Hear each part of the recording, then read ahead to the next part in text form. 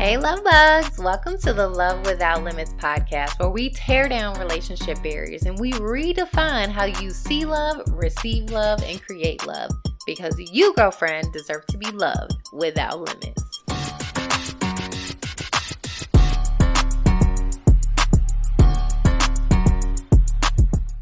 Well, hey, love bugs. Welcome to the Love Without Limits podcast. My name is Lakira Duff, and I am your host for this podcast. So, you ladies know I like to call this your morning, middle of the day, or middle of the night love motivation, where I pop into your day. I give you a tip, a tool, a tactic, a different way of thinking about love, marriage, your relationship with yourself. And I get out of the way because I understand we are all very busy women. So just give me a little bit of your time because I have some very special ladies with me today. So I have the ladies of Raising Resilience here with me, and they're licensed clinical mental health counselors, and they specialize in women's health. But today I want them to talk to me about how they specialize and how they work with millennial moms, navigating that transition in life, like after you have a baby, that postpartum phase, and just that relationship that you have with yourself. What does that look like? How does that change? Like people told me about like what the baby was going to need and sleep when the baby sleeps and all these other things about like what's going to happen with the kid, but nobody really talked to me about what was going to happen to me, that relationship that I had with myself, what was going to be going on with my body and my mind. So I think it's very important, and which is why I wanted to bring these ladies on and have this conversation. So let's get right to it. Okay, so I have Tiffany and Whitney here. These are the ladies of Raising Resilience. And so I don't think I could do an intro good enough for them and explain what they do. So I want them to do it for me. So I have Tiffany and I have Whitney. You guys introduce yourself and just let us know, like in 60 seconds or less, who is Tiffany and who is Whitney? So I could do better. I could do like 30 seconds. Okay. I am Tiffany Bishop. I'm a licensed mental health counselor. I am certified in perinatal mental health, just meaning that I help women who are transitioning in their reproductive journey, whether they have children, want to have children, or they're pregnant. I am also a mother of two, and my firstborn is really what drove me into Raising Resilience and being a maternal mental health counselor. And it is something that I am so passionate about because I know that this time is so hard, and we need all the help and support that we can give. I agree. Okay, I'm Whitney. Me and Tiffany hold the same licensure, same certification. So all of that is great in that sense. I think the biggest thing with Raising Resilience and who we are is making sure that women can make a transformation when they enter therapy. Because one thing we would like to say is when people to see people that look like them can relate to them, but also making sure you're getting what you need out of therapy, not just coming to talk, but actually getting what you need to be successful in your journey and becoming a mom, fertility journey, infant loss, even like breastfeeding, relationships, all of those things that are just super important through womanhood and just navigating through that. So I think we're trying our best to help make maternal mental health relatable, but also accessible for women that look like us. I love that. And honestly, that was like, because just to be honest, I just started therapy, and I actually started working with Tiffany. And one of the things that drew me to you guys was the fact that, well, when I decided that I did want to start therapy, it was because of all of the changes that I was going through after I became a mother. But then honestly, seeing someone that looks like me telling me, like, y'all's Instagram and stuff was like telling me, like, you know what, I'm not alone. I'm not by myself. And like it's I think having someone that looks like you, that understands like your background and a lot of the struggles that we may have, I was like, okay, I feel like they can be like they can understand what I am going through. So that's like honestly one of the things that drew me to you guys as well. So how long have you guys been in practice? Like how did this whole thing start? Like, was it just an idea, or were you guys always a therapist and then you decided to buckle down, and I don't know the exact terminology, but get licensed in maternal health? Like, what did that look like? So we have been therapists for almost 10 years. So Whitney and I went to grad school together. We graduated for A&T. Okay. And we started off working at a agency where we solely focused on kids, right? Like that was majority of our population. We saw kids that were coming from DSS.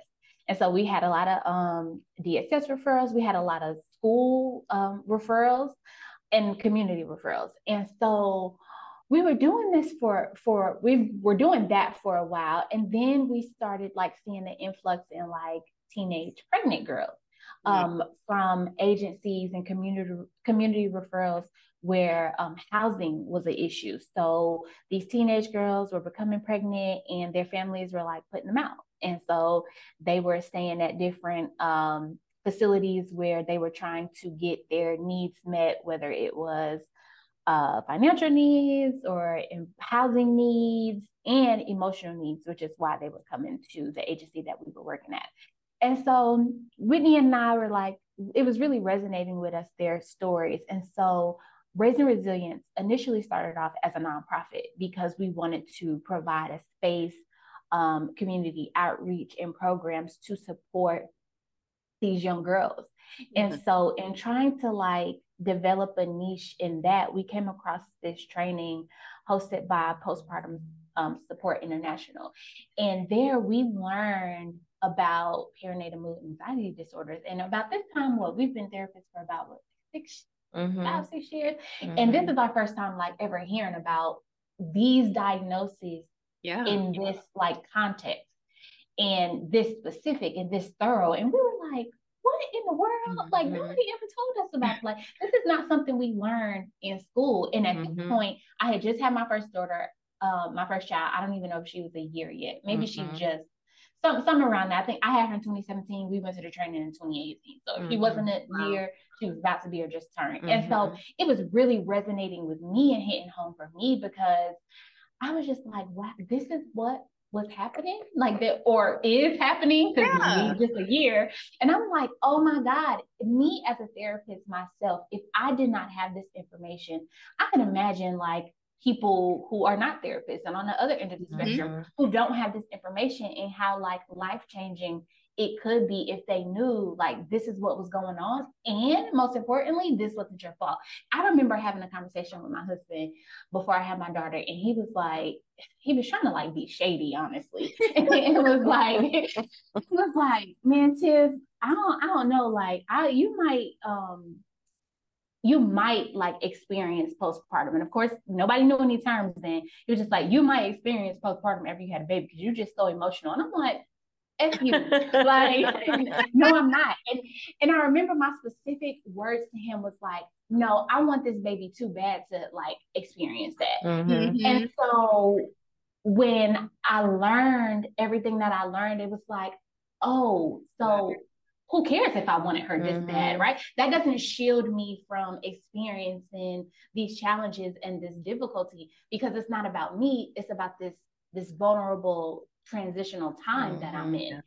And so that really is when then COVID hit a little while after that. It did. And so we were like, okay, we tired of working at this agency. We tired of seeing these kids through the computer screen. This ain't working. Like we need to for real get into like really what we wanted to do. And so that's how we kind of expanded from focusing on like teenage pregnant women or, mothers. And just like, okay, we got to help everybody. We got to help all the Black mothers, all the women who are pregnant, who already have kids, who want to have kids and have not yet or can't have them or like are struggling to have them. Like, we just can't keep this to ourselves. Like, everybody needs to know this because this is just, it's too much. We can't navigate this on our own as Black women.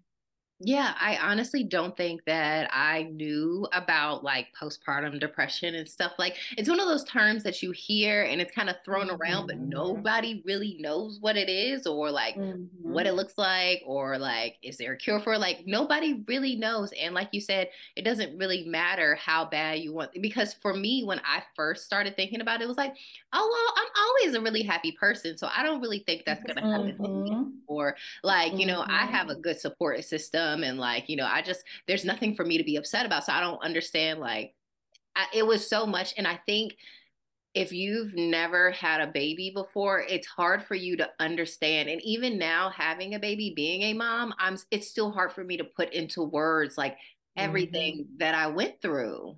Mm-hmm. Yep. And Yep. so, if you could just share, like, what are some of the common things that you see when you guys meet with your moms? Like, what are some of the common struggles that you see?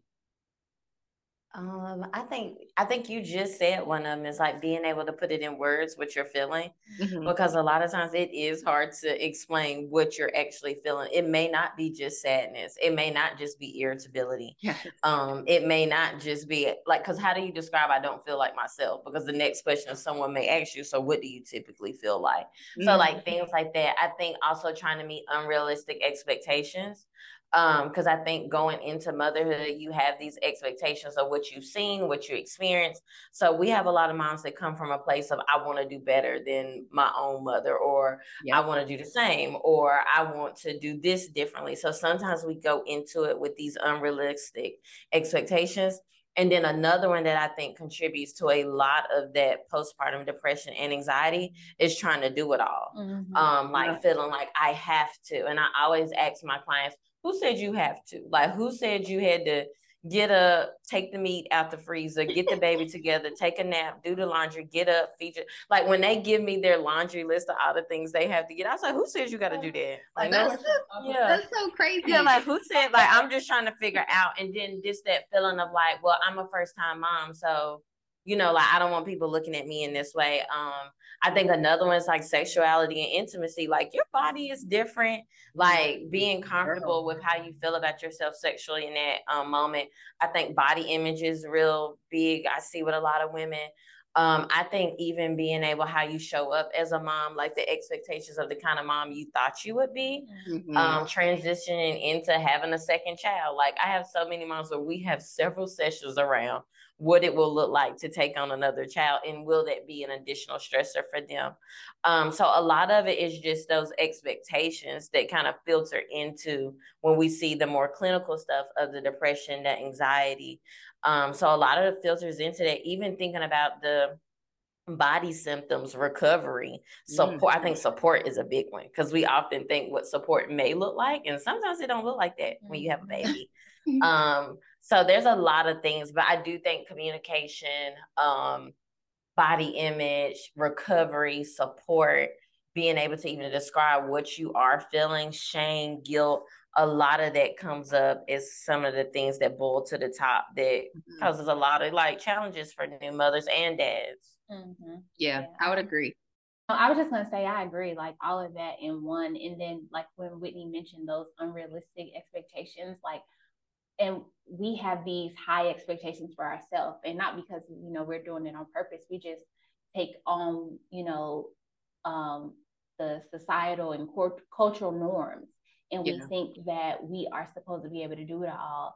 And then when we can't, when we realize that we can't, there's this sense of like guilt that we feel. Like mom guilt is really heavy in my sessions with my clients, in addition to feeling like they're failing, right? Like I'm just not a good mother. I'm not good enough. And it's like, no, girl, you the bomb. You just like, you got some high expectations. Like, it's so funny you say that. And I just thought about this last night, not even putting two and two together that we would talk about this today. But when I was pregnant, I was so used to being able to literally do it all. I was so used to being able to get the laundry done, get the dishes done, like, and like working from home, I had the ability just to get it all done, like the household chores, groceries, like that kind of stuff.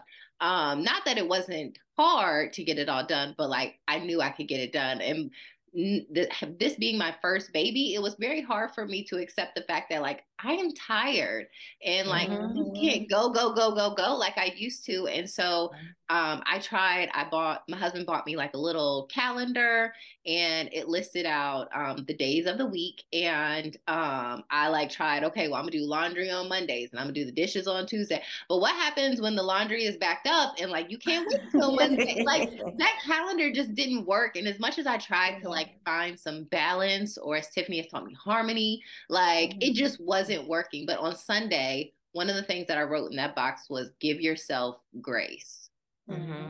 And that was even hard to do because I was just so hard on myself. My expectation was like, because in the past I was able to do it all, I feel like I should still be able to do it all. It's just been so, I mean, even now with the baby here and she's about to be 18 months, I still feel like I just can't do it like I used to do it. And I'm still trying to get used to not being able to do it the way I used to do it and get Yep, because that might be what's happening in this season for you, right? Like as she gets older, once she's able to be more independent, you'll find that you are getting pieces of maybe not your old self, but some kind of like sense of comfort. Because I think we're forever changed once we have children.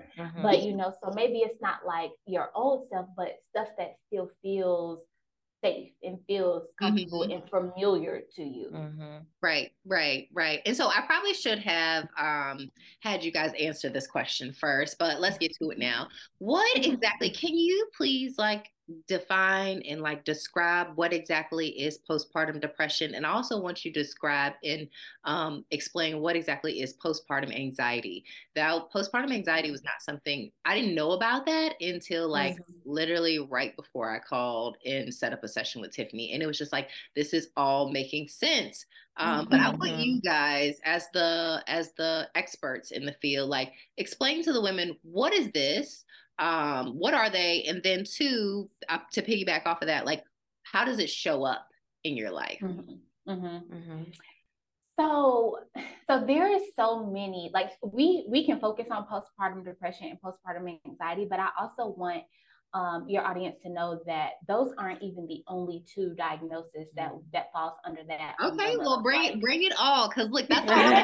It all teach me. So the postpartum depression and postpartum anxiety are very common, and the postpartum anxiety is probably more common than depression, but those are the two that's like high up there. But we also have things like postpartum OCD, which is kind of like a cousin to postpartum anxiety. It's those like compulsive obsessive disorder type things where like, repetitive thoughts, repetitive actions, intrusive thoughts that kind of like come into your mind that disrupt your day. And then we have the postpartum, and all of these things too can happen in pregnancy, even though we're using the term postpartum. And so then there's like the bipolar 1 and 2 disorders, and those are like experiencing those high highs and those low lows, in those moods. And then we have PTSD, postpartum PTSD. And so typically that's when our clients have experienced some type of birth trauma. Their birthing plan did not go the way that they intended it to go. And that's like postpartum PTSD in a nutshell. But it could be as simple as like you didn't want an epidural and you needed to get one, or it could be something as intense or severe as like you had to be rushed to emergency surgery. There's really nobody gets to tell you what trauma is. You can define that for you. And then we got postpartum psychosis, which is often painted as postpartum depression. Like recently in the news, I think a lady had an episode of postpartum psychosis, and people often will say, oh, she had postpartum depression. Postpartum psychosis is very serious. It is very rare, but it tends to get the most media outlet. And so even with me and Tiffany, we did a presentation on how postpartum psychosis looks different for Black women, because we're usually jailed or imprisoned when it happens to us. And I know no one wants to talk about it, but there is in those instances where a mom harms herself or her babies. And so me and Tiff like to be very clear on the differences between postpartum depression and postpartum psychosis, because they are not the same. Someone with depression or anxiety is very least likely to ever harm themselves or their baby. So yeah, I like that always. And with that postpartum psychosis too, this is really like people are like, oh, she's so awful, she's so evil. No, she's so disconnected from reality. That is what that is. Like, it is a psychotic break where they are disconnected from reality, and that's what causes those hallucinations or those delusions where they feel like I have to do this in order to protect my kids. That's essentially, it still boils down to like protecting their kids. Like, you know, this is just, I have to do this thing in order to protect me and my kids. But yeah, like Whitney was saying, it really does. That is what grasps all the media's attention. And so then people do mistake that for postpartum depression. Wow.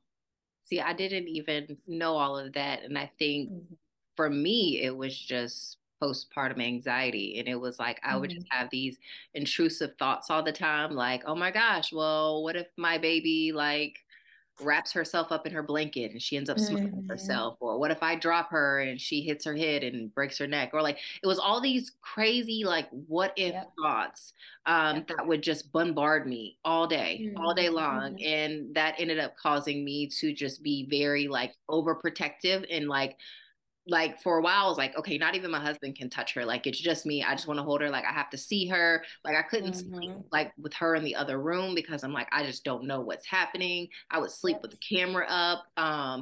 It was taking over for a while, like all of these thoughts, and they would just turn into my actions, making me like have to feel like I have to have eyes on her 24/7. And I didn't understand. So is there like a particular reason, or is there something that our bodies go through, or have they been able to kind of get an understanding as to why this may happen to us after childbirth? Yeah. So, you know, our kids are like our greatest prized possession. So it makes sense that we want to like protect them from any and all harm. But like from a physiological standpoint, when we have kids, our amygdala grows. And so the function of the amygdala is to kind of like watch out for danger, kind of like protect, like, hey, don't do that. You know, that might not be too safe. And so you think about when your amygdala is like wider and more open, everything seems like a threat. Yeah. And so, and there was a study done where they examined the brain of new mothers and their partners, and the mom's amygdala was like 3 to 4 times bigger than the dad's, right?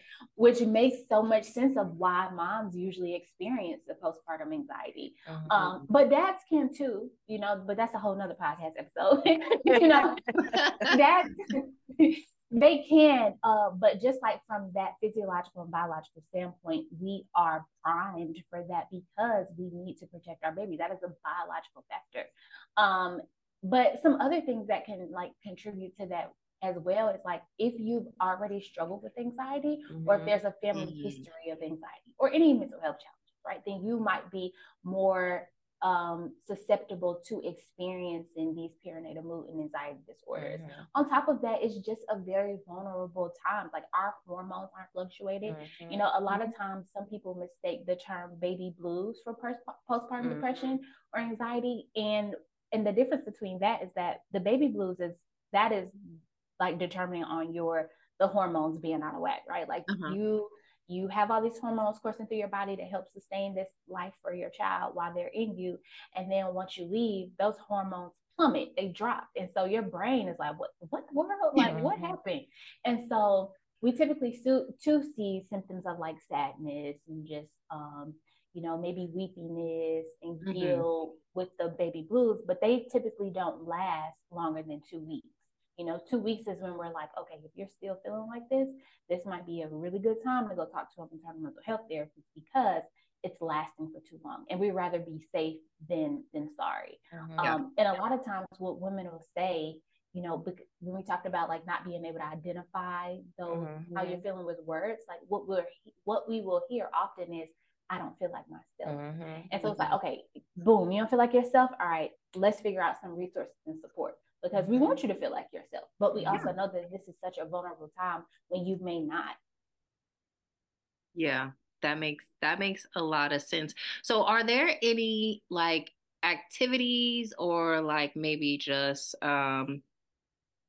ways that a woman can like help to combat or push back against depression, postpartum depression, anxiety, and postpartum psychosis, these things that we just talked about? Like, are there any things that women can do to try to prepare themselves, or even in the midst of it, to keep in mind?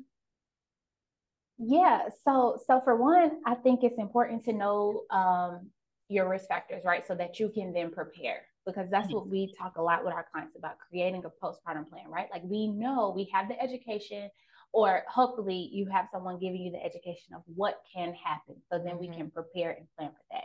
I think support is such a big factor in how you will transition and adjust into motherhood. And so making sure that you have that as a part of your postpartum plan. So who's going to come over after? What are they going to bring? Right? On what days? And then creating a list. Like, everybody's always like, tell me what you need. What do you need? And in the midst of it, like, you're probably like, girl, I don't even know. Yeah, I don't know. And so, trying to prepare for that, and like creating a to-do list, that you can post somewhere on your refrigerator or something. So when guests come in, you don't even have to use your energy to tell or think about what it is you need. Like, go to the list on the refrigerator and pick a task, whether it be throwing a load in the wash machine, or loaded dishes in the dishwasher. Who can I ask in the event that I do need something? I think something else that's important too is like planning for sleep. So sleeping shifts. If you are fortunate enough to have a partner or a supportive partner, being able to break that sleep up in shifts so that you can get, at least 4 to 6 hours of uninterrupted protected sleep, where he on baby feeding duty, he on diaper changing duty, and you are sleeping, and then swap off, right? I think a lot of times we kind of think about the time that'll take away from that we have with our partner. But again, this is just a season, right? Like, this won't last always. This is just what we need to do to get through right now. And then I think about, having resources in place, be preventative instead of reactive. So, while you're pregnant, have that therapist on standby, let all your family and support system know this is who you need to reach out to if I'm starting to act like not myself, right? Something that I can't identify, but you identify for me. Lactation consultants to be able to, help you navigate and transition breastfeeding if you want to breastfeed, or just baby feeding tips in general. Pelvic floor therapist, that is something that we do not talk about at all. Oh my gosh, you know what? It's so crazy. I'm sorry to cut you off, but it's so crazy. I did not even know that was a thing. The first time I had ever really heard about it, fun fact, the first time I'd ever really heard about it, I had just moved to Charlotte, and I joined a live that you guys had with Dr. Kwane, which is how I got introduced to you guys and Dr. Kwane. But like, I didn't even know that was a thing until I joined the live that day, and I'm like, everything starts to make sense. And it's like, if you're not told about these things, like, you're so unaware of like, so all the things that happen to your body and your mind once you have a kid. And it's like, no one really talks about it. Nobody talks about it. Moms are super, super underserved.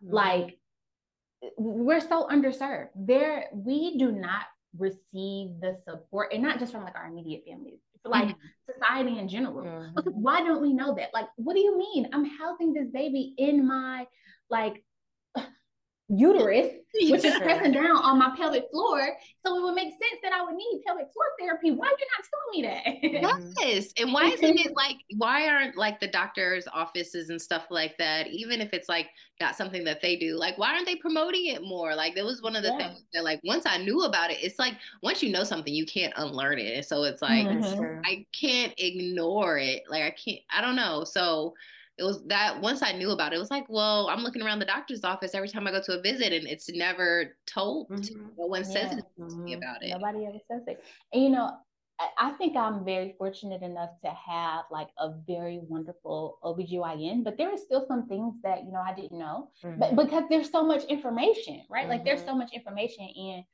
we can't really expect one person to be able to dish out all that information, but then that's when society and community in general needs to like pick up the pieces. Yeah. Yeah. And I think that's honestly what you guys are doing with your practice. I love it in hearing your story. And it's just like, there's so many things that I've picked up from my sessions with Tiffany, but then also, like I said, when I first got introduced to you guys, you were telling me about a resource that I had no idea that I may even have needed. And so I was able to reach out to her and like set up sessions after the baby. And it was like she joined my team. Like earlier, you mentioned like your support system. One thing when you said that is like, I immediately, and especially before I had McKinley, like I immediately just thought of, okay, well, is my mom going to come into town and help me watch the baby? But like, as I got into it and I reached out to, we took a birthing class, and then we found out there was a lactation class. And then we found out about, there was another class that we had decided, I think we were going to sign up for. It was something else, but like, there were a lot more. Oh, we had a doula as well. And so just trying to figure out like all the pieces. For me, I just knew that this was going to be like something big. Having a big baby, I realized was bigger than just going to the hospital, pushing out a baby and going. Like, and I think it came from like listening to you guys talking and listening to Dr. Quanek, Dr. Q. And it was just like, there's so much that goes into this. And so I wanted to have my team ready. Like I wanted to have like people that knew about what was going on because my husband and I didn't. So when we met with our doula, she would tell us like, you don't have to make a decision right there while they're looking at you and right after they give you your options. Like you can tell them to go stand out in the hallway, give you a couple minutes, come back and see you in 30 minutes, however long. And you and your husband can talk about like, it was just I felt very empowered when I had made sure I had the right people on my team, or just making sure, I don't know, I just felt as prepared as I could be. And there's just some things that you just can't prepare for, but trying to be as prepared as possible. I like that idea. Because honestly, like if I hadn't already known about you guys, I probably wouldn't have even known where to start looking for therapists, you know? So just taking the time in the beginning to do a little research definitely helped me on the back end. And I also like what you said about sleeping in shifts. My husband and I tried that. And it was amazing because I'm a night owl usually. So I would take the first shift and I would stay up with her from like 10 o'clock to like, I don't know, halfway through the night, beginning of the morning. And then my husband's a morning person, so he would take her from there. But it at least allowed us to both get some type of sleep, because without that, we were at each other's neck. Like it was like crazy in the house. I think because people underestimate sleep, right? Like we live in this like society where it's like rise and grind, you know, you sleep when I die. And like, okay, you do that if you want to. You're not gonna be no good to nobody. That's true. Yes, it was a very tough time. I read a book and they were saying how like that first 6 months of a baby's life, to possibly, if possible, don't look at your spouse as your spouse, but look at them as your teammate. You guys are coming together as a team to try to figure out this new life. And then you guys can take a second to like reconnect with your marriage. And I thought that was I thought that was a good way to look at it as well, because we really were like just fighting to stay on top of that first couple of months. Like I wasn't thinking about like our relationship in that moment. It was more like, all right, how are we gonna do this? How do we survive? And I think that's something too that we talk a lot with our clients about. Is just like this. I promise you, this is not gonna last always. And your baby gonna sleep through the night. Like they are going to sleep through the night eventually. We just gotta do what we gotta do right now, and kind of haven't been able to like kind of see that, like, okay, there will be a finish line at some point, kind of like keeps you going. Yes, because when you're in it, in that moment, it feels like this is going to be forever. And it feels like the Mhm. nights, oh my gosh, I used to dread when the sun would go down. I'd be like, oh Yes. my God. Yes. Yes. Same. Same. It's I so, would literally get so like I would be anxious. Like my body would physically react when the sun, like, oh boy, here we go. Ain't nobody about to get no sleep. yes, yes. Okay, okay. So I have my last question for you is any advice that you have for millennial moms or a woman that is like, you know what, I am planning, I really want to have a child. Any advice that you would have for new moms and moms to be? I think first is use social media as a healthy tool. I think Mhm. a lot of Oh, them I like times that. when I work with a lot of moms, like I get that postpartum and pregnancy can be funny. There's a lot of great reels and memes and stuff about it. And you do need comedy to get through pregnancy and postpartum and being a parent because there's a lot of unexpected things that happen that you like, what in the world? But I do think one of the things that I have to tell moms is don't feel the need to be into this pressure of being able to do it all when you see it on social media, feeling like, okay, I watched this reel and I get moms, they'll be like, Whitney, I watched this and she cleaned the house and she put the baby down by 2 and then she worked out and then she like made dinner. And I'd be like, girl, that is social media. Like use social media as Yes. a healthy tool because you're going to spend a lot of time scrolling at night. You're going to spend a lot of time scrolling when you're feeding baby. So make sure you use it as a healthy, conducive tool. I think is really important for millennial moms. I think the body image piece, we get so many things around like you got to bounce back, you need to snap back, you need to do this, all of the things around 6 weeks, you need to get it on and popping. Like, remember that these things are what people are putting out on social media. I think for millennial moms, we get so many conflicting messages upon social media or advice. So one of the things I say is don't avoid some of the challenges that parenthood and postpartum or pregnancy may face, but get the tools that's needed. We don't think about getting a therapist in the midst of pregnancy and postpartum. It's like, well, I don't want to experience that. You can't tame it or name it when you are in the midst of it. So get those things. Be able to talk about how am I going to talk to my partner about I need some sleep or I need to ask for help. Like, how do you even think about those things in a positive way versus when you get in it and you don't have the words to say. So I definitely think view mental health as a tool, use social media as an outlet and healthy tool. And I think also let go of some of the unrealistic expectations that are put on, especially Black women, for us to be superwoman and do it all, still get up. Like, let that go. Like, that has never helped us. It hasn't helped us. It just burns us out because it's just so important in remembering, like, you cannot do it all and you're not expected to do it all. I Yeah. love that. Tiffany, were you going to add something? Yeah, I was just gonna say, a lot of times my tip is surrounded about the realistic expectations too. Have realistic expectations. You're not gonna have it. I know we want to have it all figured out, but we're not gonna have it all figured out, and that's okay. Like you're learning a new you're learning a new baby, and how to fit all these new things into your existing life. So let's just flow with it and not try to force it. Yeah. And I think also one of the things me and Tiff often tell the moms we work with, whether they're conceiving, pregnant, postpartum, or a parent and a toddler, is like, you're not going to enjoy every aspect of parenting. Like, don't expect that you are going to have this ponies and roses pregnancy and skip through and had this baby and love this baby. Like, you love your child, but there are some moments of motherhood that are just not fun.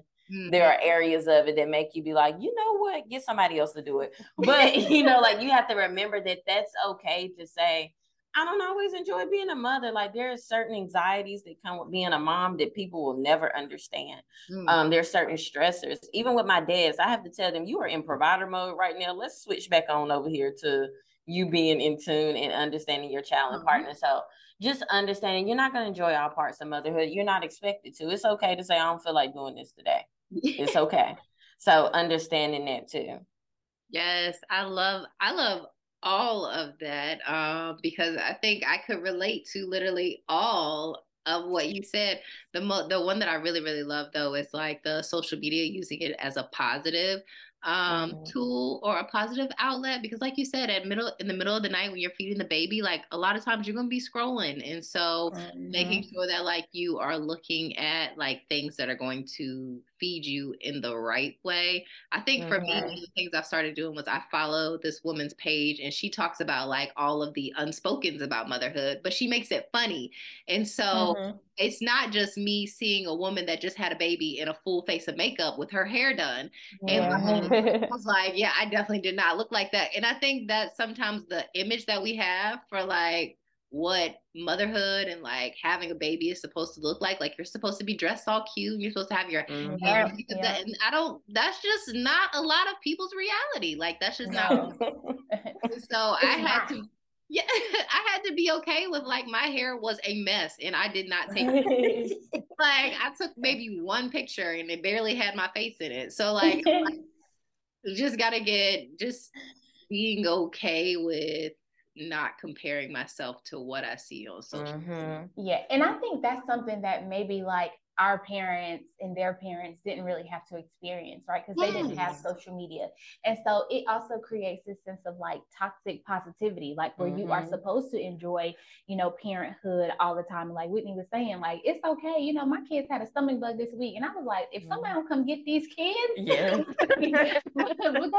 it's just like, it's not going, people on social media are like showing their highlight reels. Like I tell my clients, like, girl, she was probably crying in the car before she got on this phone.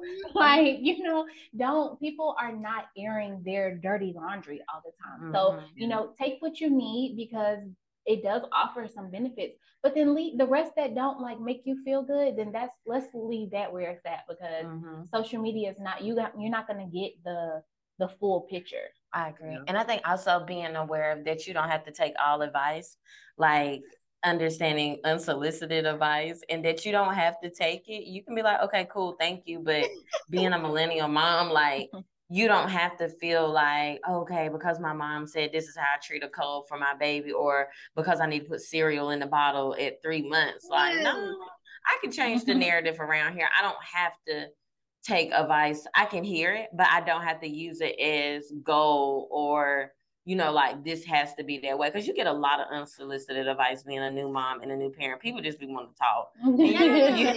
You ain't got to let it be. You know, like I got this. You know, it's okay.